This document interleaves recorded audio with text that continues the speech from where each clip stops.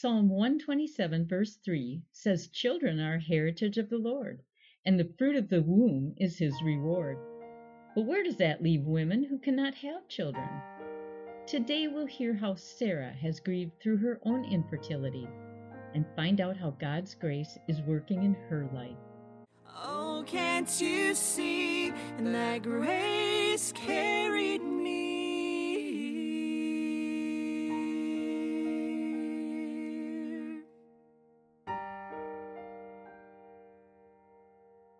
Welcome to another podcast of Carried by Grace. I'm your host, Mary Spoonhour. Today I have my first in-studio guest, Sarah. Sarah is with me today to talk about a journey of infertility. And I know that's something that so many women deal with. I think it's different for everybody. God does his own thing in his own time. When we get married, we all come into it. If you want kids and you want a family, you just assume we're going to have kids. And a lot of times we're going to have them on our schedule, and maybe we want to wait a little bit. We want to do this and that, and then we're going to have some. But we all kind of have this preconceived idea of how it's going to happen. Mm-hmm. And that's almost never how it actually works. Even if you end up having a large family, it's not always how it works out. So, how did you and your husband, Mike, start out in your marriage, and where were you headed in your mind? Sure. When we got married, it was 2013, and we were both coming from separate congregations that both believed and supported large families. Neither of our churches or us personally believed in preventing pregnancy. And kind of like the hot button question before we got married, and it was more of a test question and almost a joke than actual like relational building per se, was, oh, how many kids are you going to have?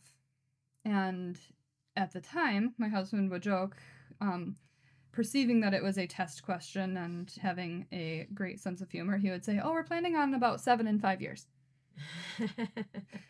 And as much of a joke as it was, that was kind of our mindset, that we would have, we'd have a lot of kids, close together and young. So 3 months into being married and not being pregnant, I was aware that the statistics were working against me, specifically because I'd never been on birth control or prevented anything. So I was like, oh, 3 months, that's kind of the danger point. And then 6 months came, and I was like, wow, if we don't get pregnant in the next 3 to 6 months, it's statistically unlikely that this is ever going to happen. I think it was at about 9 months that we went to a doctor, and she said, oh yeah, you don't have a ovulating cycle. We just need to get you on some Clomid and you'll be good to go. So I did a bunch of research and found that while Clomid is the frontline drug, it wasn't something I was comfortable using. So we decided to pursue more naturopathic routes for fertility care, and really tried to address what we now know is a hormone imbalance. Early in my infertility journey, I had a really hard time listening to people talk from the other side of the story. I was like, but there's nobody. Basically between like year 1 and year 5 for me in infertility, because we're 9.5 years married now, and we've never not been trying. I was really frustrated with the amount of people who wrote about infertility after they had their miracle baby or after they had like 5 or 6 kids, that they went back to talk about that pain. And I was like, that's good that you can talk about it now, but what do I do? Right. Because you're 20 right. years past that moment. And what do I do if I don't have kids? Right. Like, what does that look like? And how do you carry this heartache without it going away? Yeah. And I never felt like I actually found that person. Yeah. Perhaps because I stopped looking in anger. I was like, yeah, never mind. I don't have the emotional energy to keep looking for an answer, because the answer is not going to be in someone else's story. Yeah. Because mine just doesn't look the same. And the answers that I was looking for were in Christ, not in someone else's story. What about your husband? How did he handle, like, I know it's hard to speak for him Mm-hmm. but how did that work for him, and how supportive was he with you going through all of this? Because even though I know it's hard on the man, um, there is just something different as a Mm-hmm. woman, not being able to carry that life. It's just a different thing. Yeah, in a sense, he had a peace about it. And I think how he said it then was that he would be okay, that he would be okay and happy as a couple, as a family between the two of us, that he would feel whole whether God gave us children or not. And at the time, that was really painful because I felt like he was saying it didn't matter to him. Right. And that wasn't what he was trying to convey. He was trying to like be supportive and encouraging and say like we're going to be okay. And it just didn't feel like that to me. So I was like, well, you don't care, you just don't get it. And I look at it now and say he did everything he could at the time with with the tools he had then. Mm-hmm. And they're different tools now. Right. So when he sees me going to a dark place now, he can pull me out and say like, hey, here's the truth. Stop listening to those lies. Don't tell yourself that. For the most part, I think that there has been pain, but in a sense, knowing how much I was hurting, he couldn't give himself permission to show me any of his pain about not having kids. It was just something that he felt like it would be too heavy for me. Yeah. To know that he was hurting. And I think sometimes that's common for the spouse, that the one who's going through the most suffering kind of gets the most attention. And so the spouse of whatever it is that you're suffering through, a lot of times they kind of just deal with it on their own, because they don't want to put extra burden on you. Did you struggle in your marriage with it?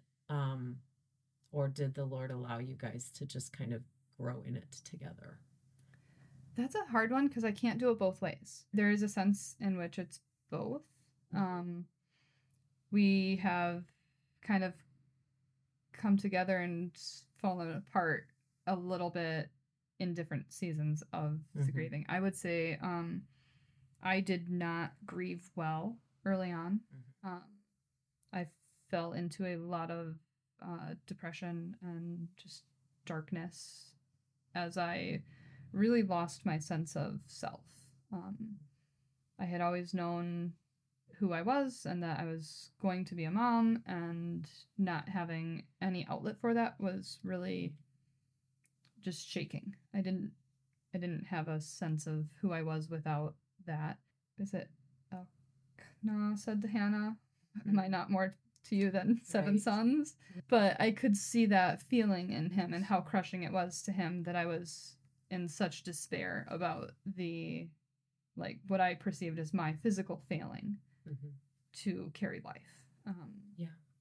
Especially when we lost babies. Like, that it wasn't just an issue of, like, there's something wrong between us that we can't conceive, but there's something physically wrong inside of me that I can't carry the life that was there. Right.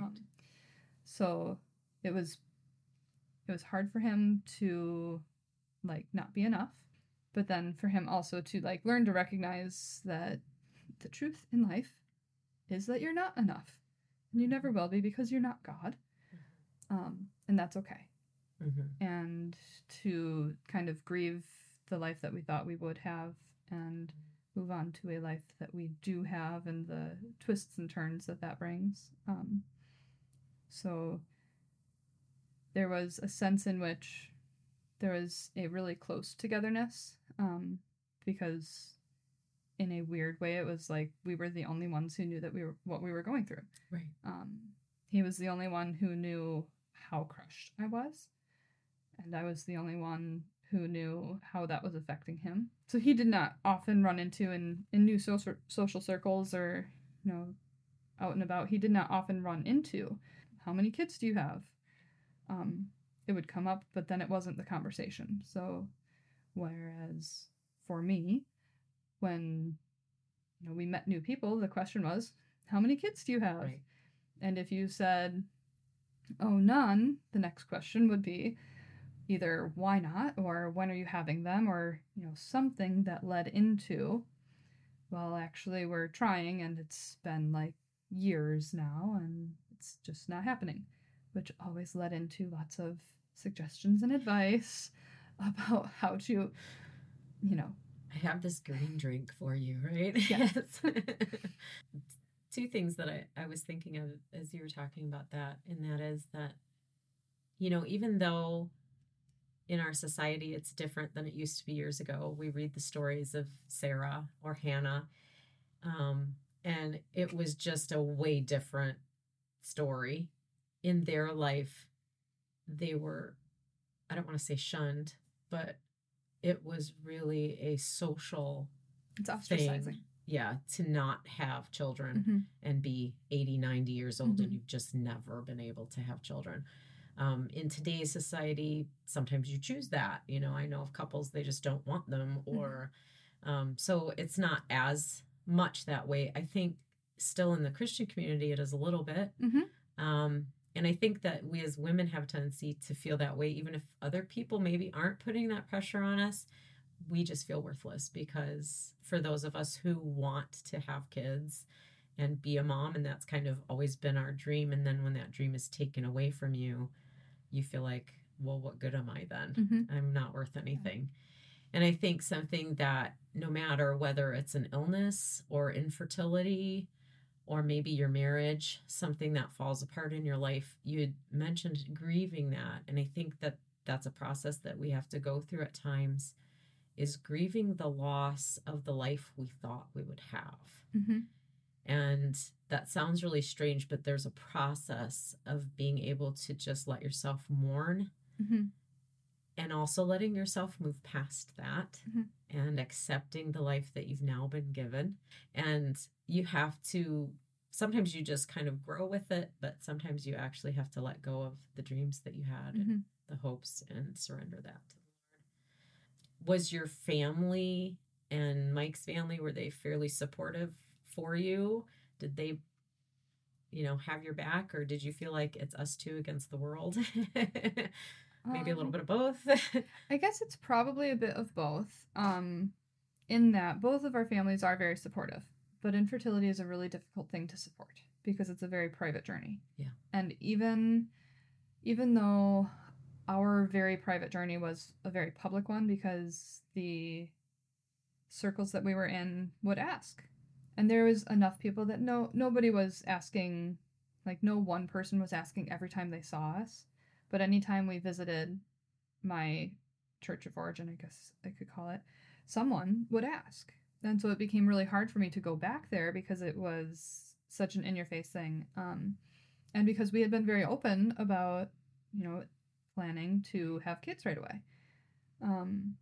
My hubby was very insistent that we did not lie, because very early in the trying process, per se, I said, I just want to tell people we're not trying. I want to tell people we changed our minds and decided that we're going to wait a while, because I don't want to have to talk about this every time. I can't do that. And he said, lying is a sin. We can't lie. You can just say, I don't want to talk about it. I was like, that's not how it works for girls, because girls' conversation doesn't go the same way as guys. Right. And personality-wise, I'm not capable of just like saying, I don't want to talk about that right now. I just feel... And women don't usually take that well, right? Because they're like, why don't you want to talk about it? Yes. And I did try several times, saying we're in the middle of a potluck and I was actually having a good time, not thinking about how my body is just a death trap. So maybe I could not talk about that right now. Not that the death trap thing is true. That was just the emotion. Yeah. And I could brain through that for a while. Yeah. But after a time, it got too heavy. And I couldn't speak truth over my own lies anymore. There was a sense where, yes, our families were very supportive and they wanted to be there for us. But they didn't know how. And some of our family had dealt with secondary infertility, which is not being able to conceive after having a child, which is a very different process. Specifically, it's a very different emotional process for people who have primary infertility, because we can look at someone with secondary infertility and be like, but you have a child. your body did do its job once. Right. And that's still hard not to do it again. And I'm not denying the pain of secondary infertility when I say that. They're just two different, I guess, two different sides of the same coin, perhaps. But that is a difficulty in that I could talk to that person on a lot of levels. But also there's a difference between primary and secondary. Mm-hmm. So, and sometimes in the ugly stages of grief, it doesn't matter how much someone can relate to you. Yeah. Specifically, it doesn't matter how much they can relate to you if they're not there still. Mm-hmm. It's like, yeah, but you got your answer. You got your Samuel. That's great to talk about how Hannah prayed. Yeah. Are you suggesting I haven't prayed? Right. That's great to talk about how Sarah was 99. I don't actually want to have a baby when I'm 99. Well, it does say the Lord gave her extra strength, so we know that was a special thing. But yeah, I see that for sure. And so you said you're 9.5 years in. Have you come to a place of acceptance, or maybe partial acceptance? You still have moments where, like, I think I've got this. No, I don't. Yes. I would say I'm afraid to say yes. Right. Because that's when it will turn on you, right? Yeah, and I guess that's probably the most honest way to answer that is I would say I'm afraid to say yes. I'm 30. Technically, I could still have a couple years to have babies. I don't see the Lord working in that way. He could surprise us. I would be thrilled. I would be thrilled to carry a child to term. I think he has shown me other good works that he has prepared ahead of time for me to do and given me purpose in them. But there's also an emptiness to a lot of non-mothering tasks for me because I don't believe my calling has changed. Mm-hmm. And that's something that I begged him for years was, why are you calling me to mother and denying me children? My husband and I were not on the same page about adoption or foster care or any other forms, not even like babysitting or daycare. We were just never on the same page about any of them for about 7 years. And so for that time, I was like, Lord, why are you calling me to mother and then denying all of my avenues to do that outside of mothering? If you want me to be a mom, why are you not opening the door for me to do that? And if you're closing all the doors for me to do that, why do you not take that burden off of my heart? And I still don't really have an answer to that. I don't really know why it took 8 years for him to give us the avenue, for the Lord to put us on the same page as far as that goes, specifically through foster care. You know, our goal as foster parents is not to adopt every child that comes in our house. We don't know if we ever will adopt any of the children that come through our house. People assume if you pursue adoption or foster care, then, oh, well, you must not have been able to carry kids. And it's just like, okay, fine, I fit the stereotype. Yes. But that wasn't my heart. I've had a heart for adoption and foster care since I was a child. And I can see now looking back that I would not have been emotionally ready to do it in the way it needs to be done. I would not have been emotionally ready to support reunification 3 years into our infertility journey. So how did you and Mike get on the same page? Because as you've mentioned, you're now in foster care and praying, that the Lord might open other avenues for you. But even foster care, as it is with reunification, you're still a mom to these kids. They need a mom because theirs isn't at a good place right now or whatever. So you still get to be a mom. Mm-hmm. And how did you get to that place then? So it's kind of a funny story. My husband and I had joined Greene County EMS together in, I want to say it was 2016. It was right around that same time, maybe a year after we had joined, that he had been like, I think I'm ready to look at adoption and like what that would look like and start figuring that out. So we started looking, and it just it didn't even fall apart. It just didn't go anywhere. And not in like a we were fighting about it kind of way or anything. It was just, it sort of just sat there, and it didn't really come up again. It didn't really not come up again. It just didn't, nothing happened. Maybe a year later, it kind of came up again. And looking at it, we sort of decided that we wanted to pursue foster care instead. Started filling out the stuff for a different agency that we both felt really good about working with. And then we hit a brick wall between us. I was like, we need to say yes to 0 to 21. And he was like, yeah, no, we're not taking anybody that can talk. And I was like, yes. Huge separation there. And neither of us could budge. He was like, you would rather not do it at all than say yes to a limited age group. It was like the weirdest thing, because when he said it that way, I was like, yeah, actually, yeah, I would rather not do it at all than to say no to older kids. I can't do that. And so it sat for about another year. And it was the strangest thing, because neither of us were okay with it sitting, but neither of our minds were changing. But it wasn't like a constant point of contention. It was just a like, the Lord gave us like total peace about not being at peace with it in a weird way. And so it waited. And then sort of out of the blue, a mom who we were connected to through some external stressors, I guess you could say, in their life, called to ask if their almost 17-year-old had called me or had reached out to us at all. And I was like, no. She was like, we can't find her. So we talked almost every day for a week until they did find her. And then like 3 days after she came home, the mom called me again and said, would you take our child? The county says she can't stay here. It's like, there's just too many things going on right now. Would you guys consider taking her? And I was like, listening to the voicemail, I was like, not sure if she meant like for the week or the weekend, but it felt like longer. Like that was just what it felt like, even though she wasn't necessarily clear about it. Weirdly, I was like, almost like shrugged it off, because I was like, well, Mike is just going to say no. So we're walking into the house and I'm like, hey babe, so-and-so is wondering if we would take a child. And he's like, take like for the weekend or like foster care? And I was like, she wasn't super clear, but I get the impression that it's more of like a foster care thing. And he was like, sure. I literally sat down on our deck, like going into the house. I was like, what? I mean, like she's going to be 17 in like 2 weeks, and obviously has like, you know, has stuff she's dealing with. That's not going to be easy, you know?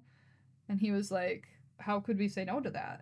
And I was like, okay, yeah. I mean, I agree. I just didn't expect you to, because, you know, she can talk.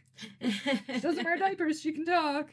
And he was like, but it's her. How could we not? I was very flabbergasted that he so quickly, and he never changed his mind about that on any level. It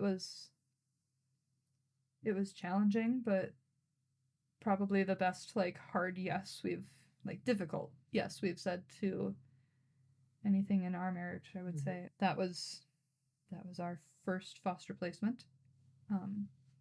And I was absolutely shocked. I love how we pray for stuff, and then when God actually works it out, we're amazed. So let's talk about in the really dark days, those days, especially probably in the beginning, when you were realizing that this is what it's going to look like.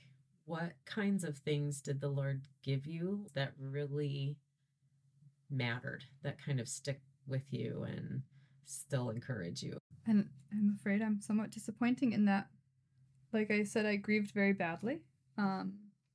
I tried for years to find an answer in Scripture, and what I felt was God's silence. And I can recognize some of that now as essentially as like, it was a me problem, that God wasn't silent. I just didn't want to hear what he was saying then. And some of it, I never felt he was absent. He just wasn't giving me any answers. And he did allow me to go to a dark place. There were many days when I sat on my bed with my Bible and a notebook, and above my Bible and notebook sat my God. I was like, Lord, I do not want to do this. I don't want to do this. And he just said, no, you're not allowed to tap out. And he never gave me a clear answer in scripture as to why I couldn't, but he never gave me permission to follow through with any suicidal ideation. There did come a time that I was at a girls' retreat, and I was there as a photographer, and I didn't really want to be there. So it was the prep day, and the leadership team was doing a meeting before they did some of their decorating and like team building activities, and they wanted pictures from the decorating and the team building activities. So I was waiting for their spiritual meeting to like wrap up, and they were all sharing like what the Lord was doing in their lives and where they were at spiritually and things they were struggling with. And I was like, yeah, no, I'm not doing that like sit around the table and cry thing. I'm so sick of being the one that makes everybody cry because I can't lie about things. So I was sitting against the wall, refusing to participate. Relationally, it was noticed because I grew up with a lot of the people who were there, and they knew that that wasn't me. So it was awkward, and I didn't care. I was like, yeah, I'm just not doing that. I had drank like 1.5 gallons of water so that I wouldn't have to stay in any particular conversation. I would have the excuse of having to go to the bathroom, which I did a lot of. You planned that. Yes.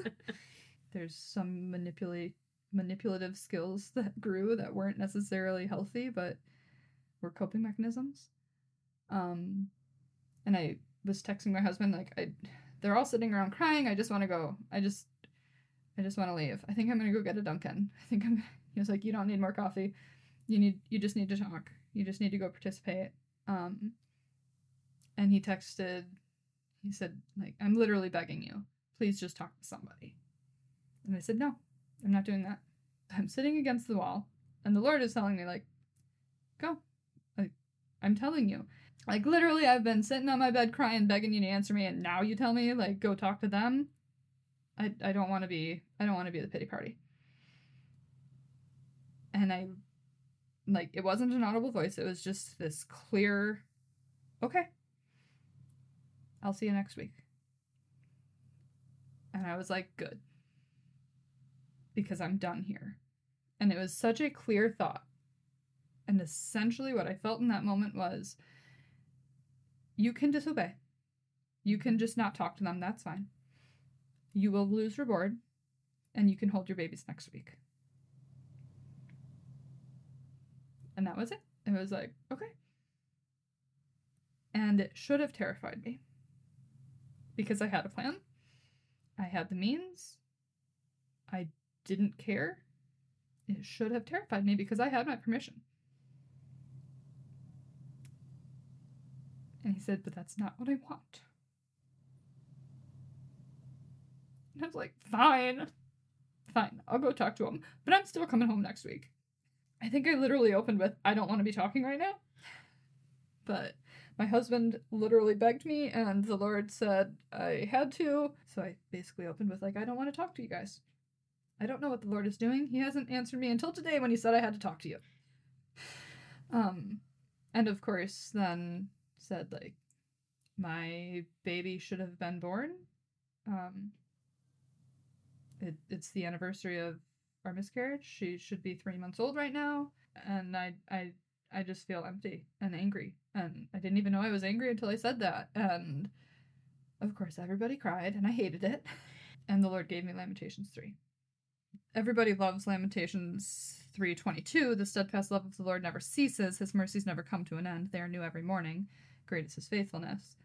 But I had never heard anybody talk about the 20 verses that precede it. Just the anguish that precedes, yet I will praise him. Yeah. And verse 24 says, the Lord is my portion, says my soul, therefore I will put my hope in him. And I sat in Lamentations 3 for the next year. because while I really felt like the Lord pulled me out of a pit that day, it was right there. I felt like I went from being lost inside of it to like walking around the outside trying to jump back in all the time. I was like, okay, but can't I just go back there because I don't know what to do out here? And very slowly over that year, he healed some of that hurt. And not in clear ways that can be like identified necessarily. But slowly he gave me he put value into the other things that he'd had me doing. Because in that time, it wasn't like I was always just sitting around at home doing nothing. I stayed busy. I looked for ways to serve and to like build relationships and be busy. It was just all of the things that I did that should have had great value to me, that I enjoyed doing, that I had fun with, that were good things to do. They all felt empty. And very slowly after that day at the conference, that I wasn't even a part of, after that, he slowly started putting meaning and showing me that, you know, the good works he prepared ahead of time for me to do were his choice. And it was my job to do them, not complain about what they were. I think that was, 3 years before he brought our first foster daughter. And so by the time that came around, essentially I had my feet under me again. I think, thinking about it over the last week, one of the big things that he's taught me is to see pain. And not just to see it from afar and be like, wow, that's messy and that looks painful, but to have a heart of compassion for so many different parts of brokenness. To really see all of that brokenness as a symptom of a dying world. And to see that, you know, these are the consequences of our sin. And our sin separates us from God. And without him, there's no hope. I would never have been able to relate to the hopelessness of depression and suicidal ideation had I not walked through those dark waters. I would say I never didn't have a heart of compassion for pain, but he showed it to me in a way that I didn't recognize as I was walking through the darkness of those days. And I think in some ways, had I grieved better, had I had someone to say like you're not crazy, this hurts and it stinks and you're not crazy, I maybe wouldn't have buried it so deep. Most of the people in my life what they perceived was a bitterness setting in, and it wasn't so much of a bitterness as it was just hiding pain, just burying layers and layers of pain, because I didn't know what it was and I didn't know how to deal with it, and I didn't know how to talk about it, so anybody could say, hey, I've been there, you're not crazy. Right. Yeah, that stinks that much. You're not crazy to cry in your bathroom every month, because it is just that disappointing. I didn't know to call someone and say, hey, I'm going to go take that test because my period is 2 weeks late again. Yeah. Will you just wait on the other side or will you come over? And by the time I knew I needed that, I wasn't strong enough to ask for it. So I would say, to anyone who thinks they may be at the start of a journey like this, start calling people, build that network now while you have the strength, so that they know you well enough to come when you don't. Yeah. In grief, there can be a lot of lies that mock. Specifically in fertility, there's a lot of mocking. The number of people who get pregnant when they don't want to feels like laughter. Yes. And the way that people are flippant about pregnancy in our culture feels like mocking, or at least it did for me. To find someone who will speak truth over the lies and say, you're not broken, you are fearfully and wonderfully made, as much as you hate to hear it right now. God has a purpose in this pain. Suffering is never for nothing. And to start speaking truth over those lies and pulling them out of you. And that's a hard one, because when you're believing it, you don't know to say like, hey, here's a lie I'm believing right now. Right. And we find the truth in the Word of God. We look to His Word. What does God's Word actually say? And sometimes that seems like, but that doesn't pertain to me in this situation. Satan will also tell you that lie. And so you have to consistently fight back, and it's hard when you're doing it alone. You've given us a couple of tips for other women who are going through dark times, maybe not infertility, but just those really dark emotional places. What kind of counsel would you give to a woman in your state? What things would you tell her? I think perhaps to someone at the beginning of their journey, I would say don't freak out.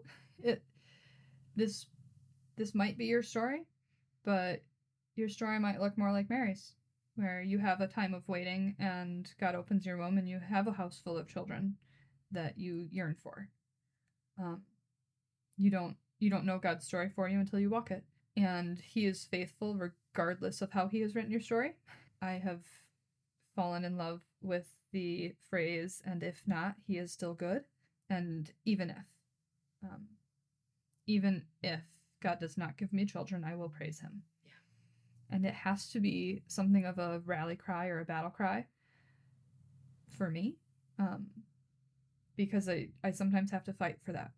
And I have found great solace in music, so find some battle cry songs and don't feel bad to play them on repeat or to play them really loud or to sit in your car and cry to find the praise.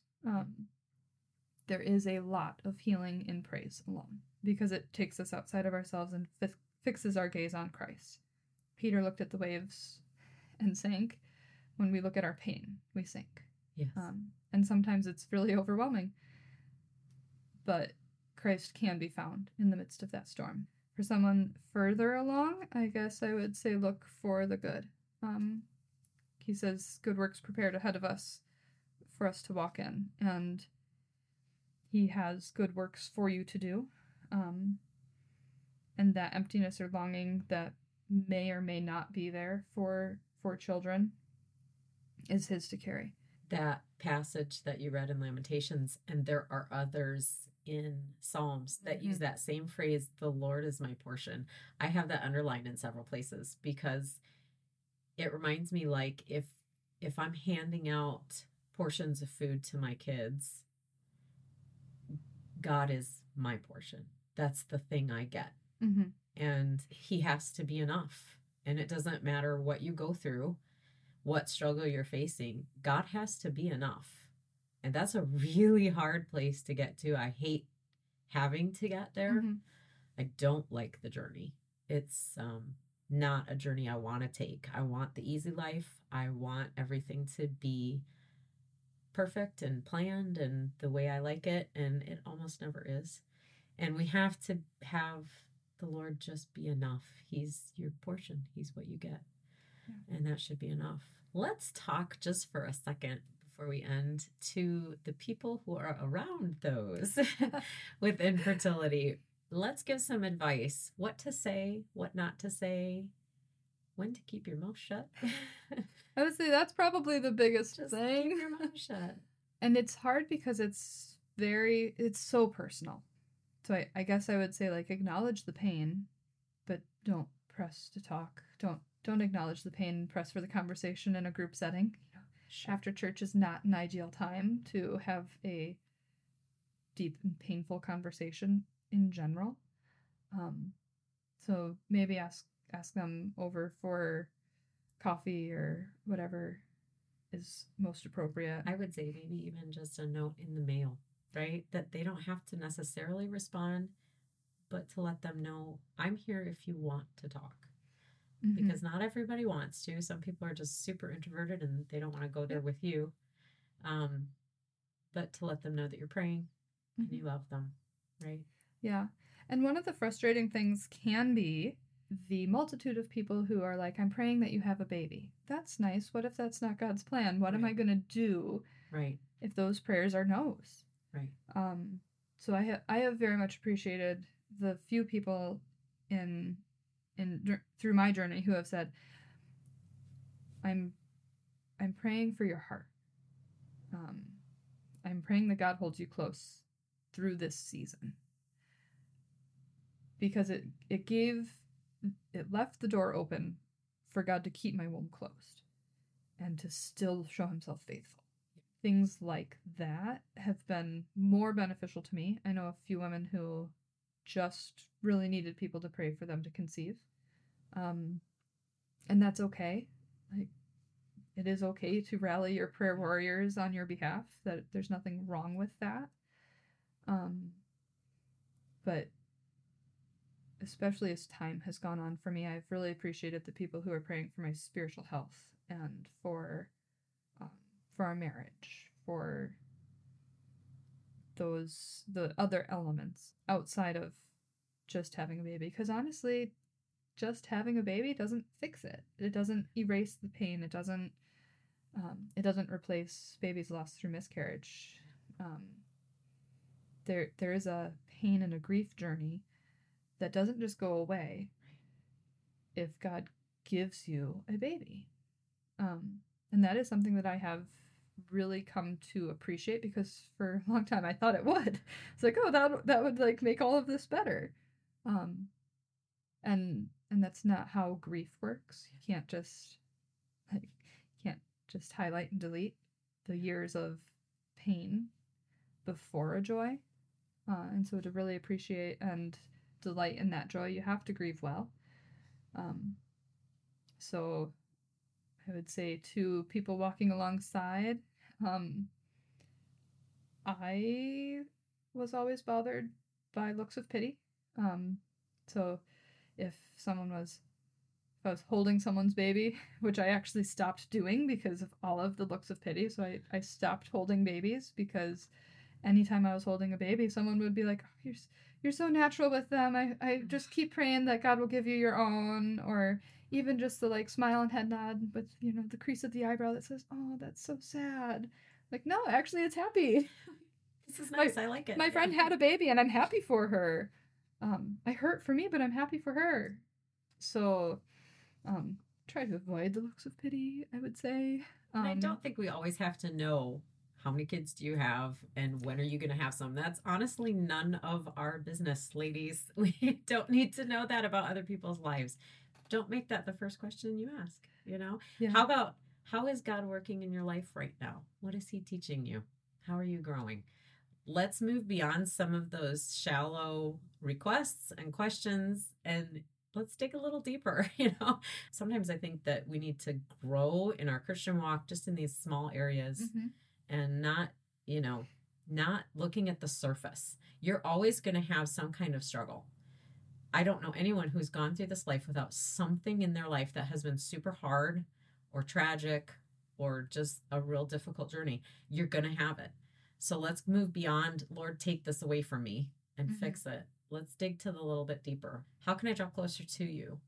And let's help our friends do that, to help them to grow closer and see the Lord beyond the struggle. And I think when you're in it, you were talking about being in that pit and then circling the pit. It's really hard to step outside of that and look at it from a higher vantage point. Mm-hmm. I think of the psalmist who talks about being in a high place. Mm-hmm. And I think a lot of times that is because when you're on a mountain or when you're in a high place, you can look down on it instead of being in it. Yeah. And we really need that perspective. Psalm 61 verse 2, I think it is, says, when my heart is overwhelmed, lead me to the rock that is higher than I. Yeah. And that has, over the years, become a great comfort for me. As I have gone back to the Lord and said, okay, I'm really overwhelmed again. Just those things where I am really overwhelmed again, to take me to the rock, because this is drowning me. And then to have the freedom to say, like, I don't know what he's teaching me. It's going to be something. I just can't see it yet. Yeah. Find that rhythm in your prayer life where you can take that pain and that anguish to God and lament it. And then come back to praise. Yeah. Because he is worthy of praise. No matter what we face, God's grace will carry us through. Use his strength for your journey. If you know of someone who has a story of God's amazing grace working in her life through hardship, we would love to hear from you at carriedbygracepodcast@gmail.com. Join us again next time as we continue to grow and are carried by grace. Oh, can't you see that grace carried me?